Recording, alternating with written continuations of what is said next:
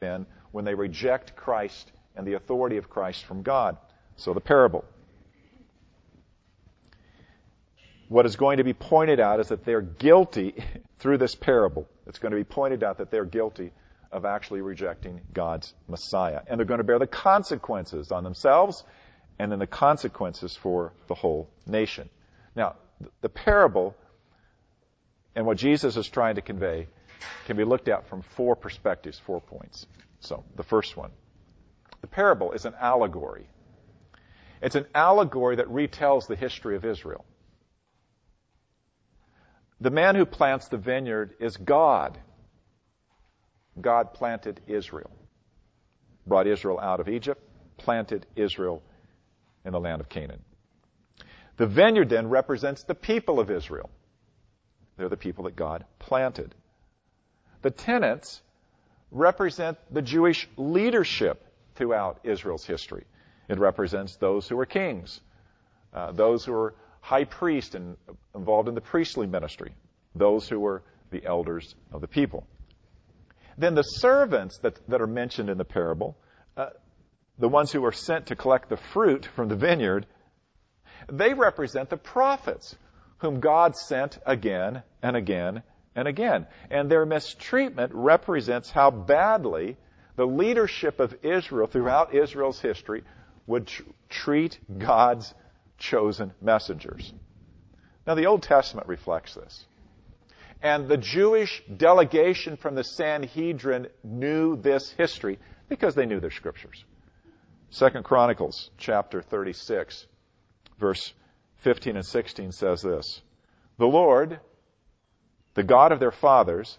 Now remember, 2 Chronicles is written toward the end of the Old Testament because it rehearses almost all the history of the Old Testament. So this is written the 5th century before Christ comes. So this summarizes 1,000 years of Israel's history.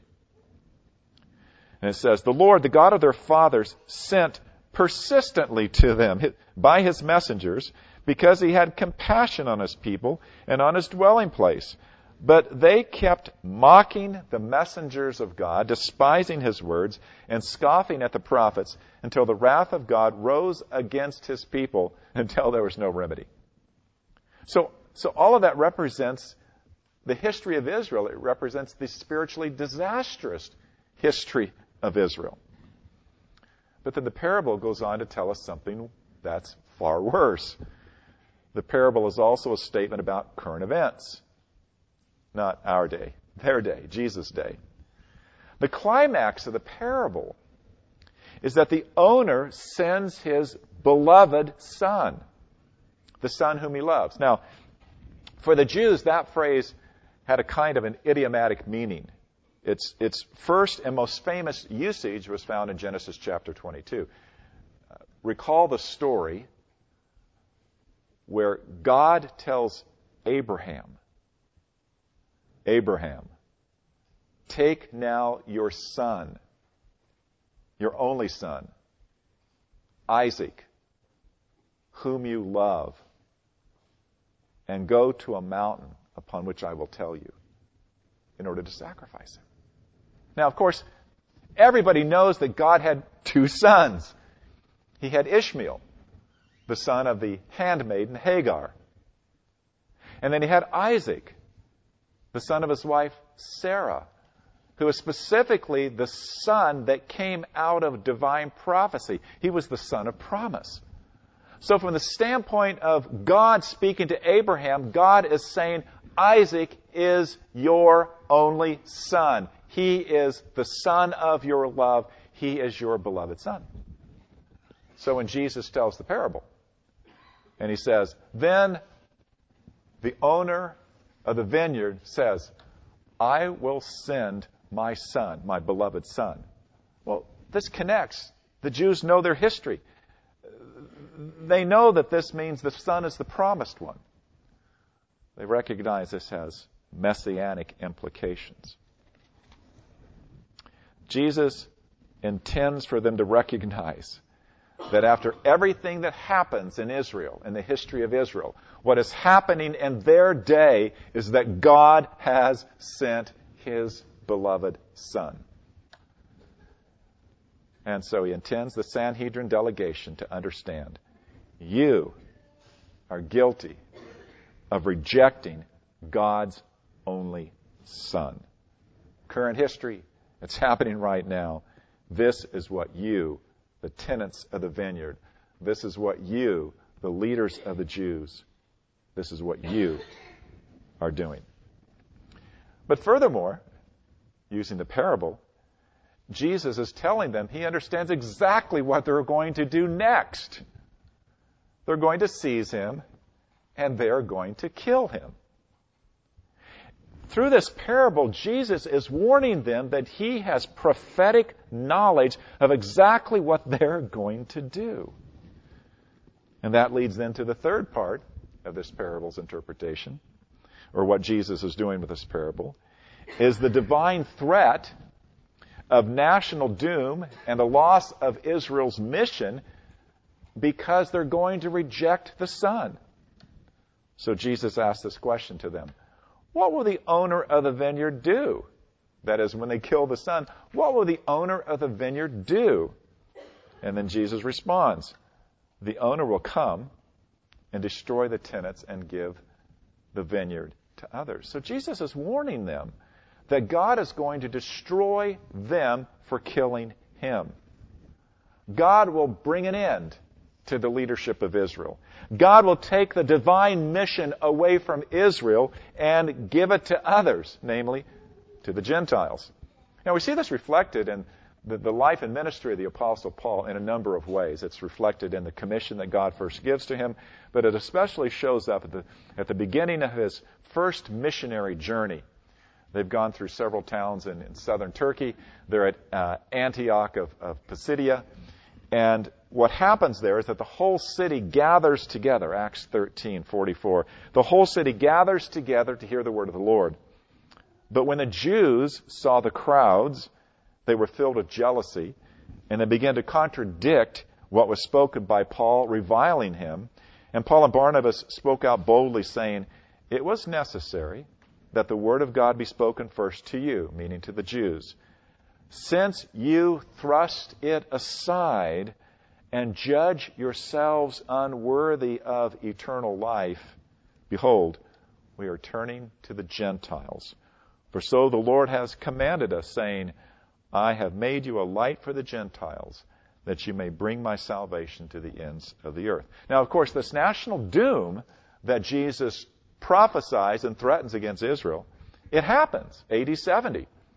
The Jewish rebellion that had begun just a few years earlier then brought the Jerusalem being entirely surrounded by Roman armies.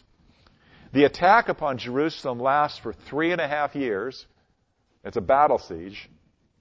The walls are finally broken down. The Roman soldiers slaughter the hundreds of thousands of starving Jews who were locked up in the city. Man, woman, child. And then the temple is first of all looted of all of its vast treasury. Every bit of gold, every bit of silver, every bit of bronze is completely melted down and taken out. And then they dismantle the temple completely so that not one stone is left upon another. What had become a false faith because of their rejection of the Messiah is now utterly destroyed. And the religion which the Jews practiced thereafter is not a biblical religion. It doesn't have the priesthood. It doesn't have the sacrifices. And it doesn't have the temple. Those things are gone. And they are gone forever. Then Jesus uses this parable as a segue into confronting the Jewish leaders with one of the most important Old Testament prophecies about the rejection of the Messiah, how the Messiah is going to be rejected by the leaders of the Jews. And so this is what he comes to in verse 10. He brings up, confronting them, he brings up Psalm 118, verses 22 and 23. He challenges them with this question. Have you not read this scripture? The stone that the builders rejected has become the cornerstone. This was the Lord's doing, and it was marvelous in our eyes. In other words, they are the fulfillment of this prophecy. They are the builders who are rejecting the chief cornerstone. They are the ones who are rejecting the stone who is the Messiah. And so this whole episode and story ends with verse 12. And they were seeking to arrest him, but feared the people.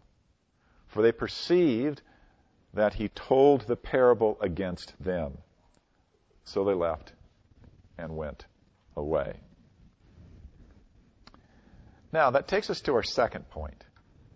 The second point is about looking how we can apply this parable. How can we actually see this parable in terms of its application to the church? It's the matter of sidelining Christ. Now, the reason why we can actually take a parable like this and then look at its application and lessons and implications for the church is because we're taught by Scripture to look at history in light of Scripture. 1 Corinthians chapter 10, verse 6, for instance, this is what Paul says about the Old Testament events that happened. He said, now these things, meaning the history of Israel, the Old Testament events, things happening during the Exodus. Now these things took place as examples for us, that we might not desire evil as they did. And then in another passage, Romans chapter 15, verse 4, again, the Scriptures are designed for us in terms of looking at the applicatory lessons to how we live. For Paul writes this, for whatever was written in former days was written for our instruction, that through endurance and through the encouragement of the Scriptures we might have hope. So, let me give 5 observations out of this parable as we think about the history of the church, as we think about the church today, as we think about our own lives and ministries today. First of all, appreciate this.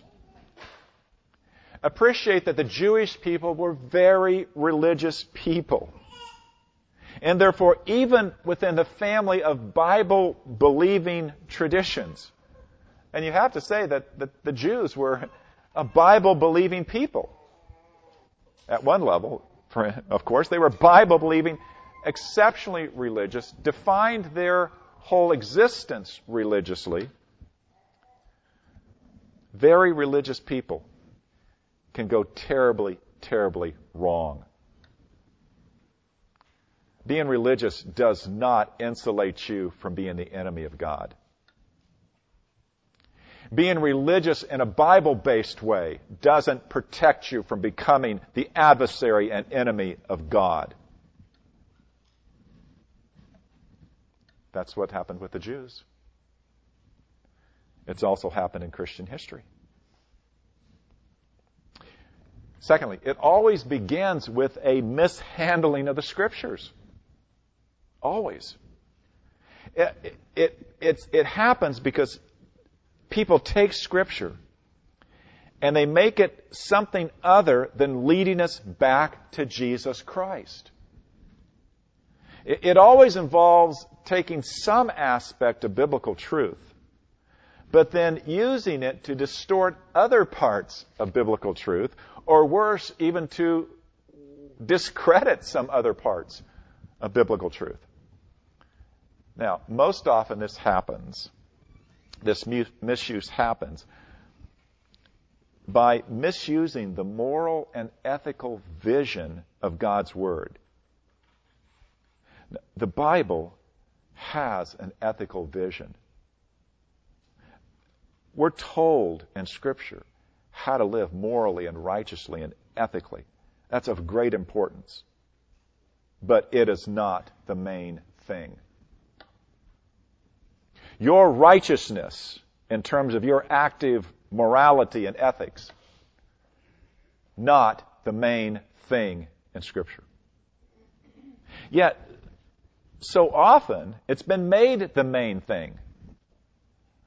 So what happens is that the Christian mission is often envisioned as making us better people, more competent people, better people for life in this world.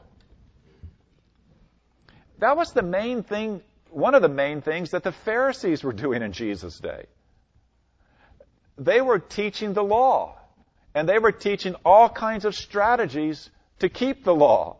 So that if you kept the law and followed all of these strategies of keeping the law, you would keep your accepted place in the eyes of God. It was all about how you performed up to the law of God. That was the main thing. Now, thirdly, in company with this sidelines Christ. The sideline of Christ always shows up in God and His Word being used to justify a very worldly focus and a very worldly oriented focus other than God's main mission. For instance, let's consider Israel. Take all of the Old Testament scriptures, all the messianic passages, all the promises of a messianic age. And what did they do with all of that? They translated that into a very worldly mission. Overthrow Rome. That was it. The popular Jewish thinking, the big problem, Roman armies occupying our land. And our leaders are compromisers with them. They saw that as the main thing rather than redemption in the Messiah. Think of the Roman Catholic Church and its history. At the time of the Reformation, the Roman Catholic Church had become all about their dominance and control over culture and politics. Not the gospel. Not the redemption of sinful human beings. Think about the liberalism that came in the late 1800s and all through the 20th century and now into the 21st century. What we consider to be liberal churches. Its focus was on the idea that the kingdom of God is in the world. And the mission of the church, therefore, is to cure the evident evils and brokenness of culture, to change cities, to eradicate poverty, to liberate the oppressed and the downtrodden, not redemption from sin. If some of you have paid much attention to any of this, you wonder why at times liberal Christian theology sounds so much like Marxism.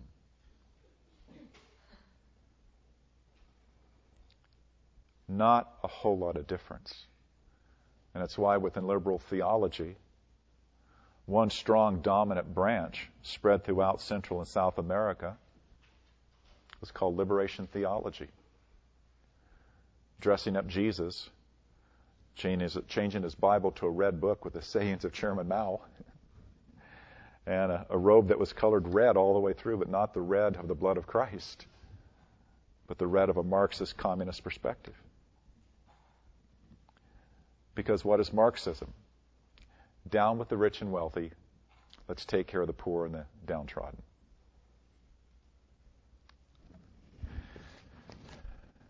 Bible-believing churches in America today, they're following similar paths. They're trying to make people and the world a better place. They're trying to take the ethical vision of Scripture and they're making it or attempting to make it the main theme. We can see this in all of the big issues today that are happening within many churches that have a Bible-believing heritage. What is the main cultural trauma? Identity politics. And so, what is happening within evangelical churches? Well, we've got to address this thing that's happening within the culture. But there is too often a failure to see how all of those issues, every issue of human identity, whether it's aberrant sexuality, whether it's confusion about gender, even issues of race and ethnicity. All of these issues, as they evidence a brokenness of culture and struggles and problems, all of them are rooted in the problem of sin, for which there's no answer, no real answer, apart from the gospel and the redemption we find in Christ. The point is this. The process we can see in church history is a form of the rejection of Christ as the cornerstone. The person and the work of Christ gets sidelined. The gospel loses its centrality as the main thing, the main mission of the church. And sidelining Christ leads to a kind of symbolic killing of Christ, in that the church begins to reject the main thing. The church's message and ministry become focused and committed to improving people, improving society, rather than on giving a broken culture the gospel of the only one who can change lives. And then the final thing we need to recognize about this, also from the parable. Historically, God has moved His true work away from those who kill His real message. And He renews or revives that true work around those who will keep Christ as the true cornerstone. The American church is ample testimony to the truth. The last 50 years, you know that the church in America has had no impact upon the culture. None.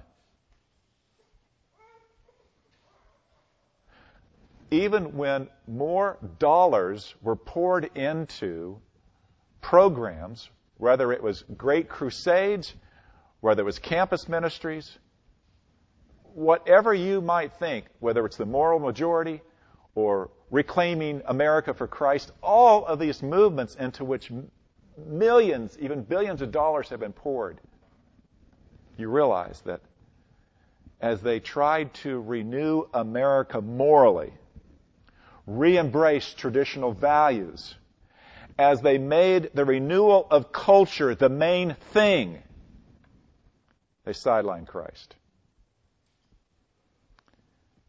And that program of renewing the culture through the Christian message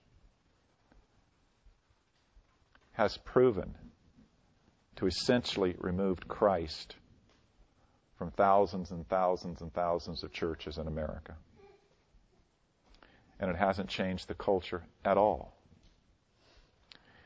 And many of our friends go to churches where Sunday after Sunday after Sunday, some great message will be preached that's inspiring, that's provocative, that's encouraging, that's going to tell you to go out and this is how you live a better life. But it doesn't address your real problem. You are a broken human being. Some of us will never run in this Christian life. Some of us are so broken, we will only limp through this Christian life. So the rah, cheer, cheer, go out because God has made you the greatest thing on the planet kind of message will never, ever help you at all. But where you are reminded that the only remedy for your brokenness is not in your improvement. It's in Jesus. It's in Jesus. It is only in Jesus. It's not in 3 essential principles for how you will transform your daily life. No. It's in coming to understand so fundamentally what Jesus said, apart from me, you can do nothing. You need Christ. I need Christ.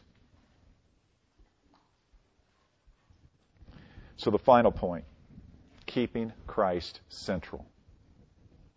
Christ, His redemptive message, this is the main thing. And here's why.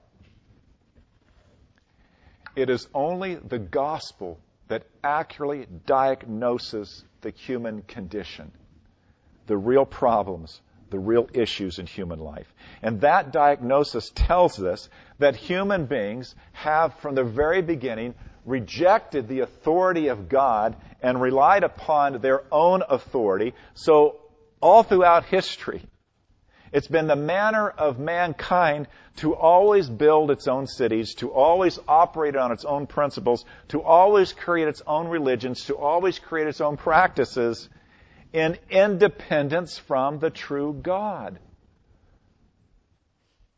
And this ungodly world and the ungodly mess of this ungodly world is the result. Secondly, then, it's only the gospel that changes everything. It's absolutely necessary that people who are dead in their transgressions and sins, who walk according to the patterns of this world, who are dominated by the God of this world, in whom that demonic spirit is actively at work because they are sons of disobedience, it's absolutely necessary that the Holy Spirit would open their blind eyes and unstop their deaf ears and turn their stony hearts into hearts of flesh. That's the Spirit's work. And the Spirit does that work with the preaching of God's Word.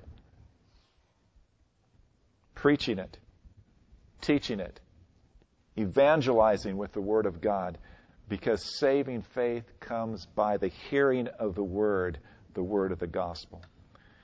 And that gospel sets forth the beloved Son, Jesus Christ, as the necessary sacrifice and atonement for our sins. It is in Jesus that we have redemption through His blood, the forgiveness of all of our trespasses according to the riches of God's grace. For while we were still helpless, at the right time Christ died for the ungodly. And this demonstrates God's love for us, and that while we were yet sinners, Christ died for us. He Himself bore our sins in His body upon the tree, that we might die to sin and live to righteousness, because by His wounds we are healed. For God has done in Christ what the law, morality, weakened in the flesh could never do, by sending His own Son in the likeness of sinful flesh, and for sin, God condemned sin in the flesh, in order that the righteous requirements of the law might be fulfilled in us, who walk not according to the flesh, but according to the Spirit. And therefore, there is no condemnation for those who are in Christ Jesus. But rather, if anyone is in Christ, he is a new creation. The old has passed away. Behold, the new has come. For God has delivered us out of the domain of darkness and translated us into the kingdom of His beloved Son. Now, all of this is from God, who through Christ reconciled us to Himself and then gave us this ministry of reconciliation, not counting their trespasses against them.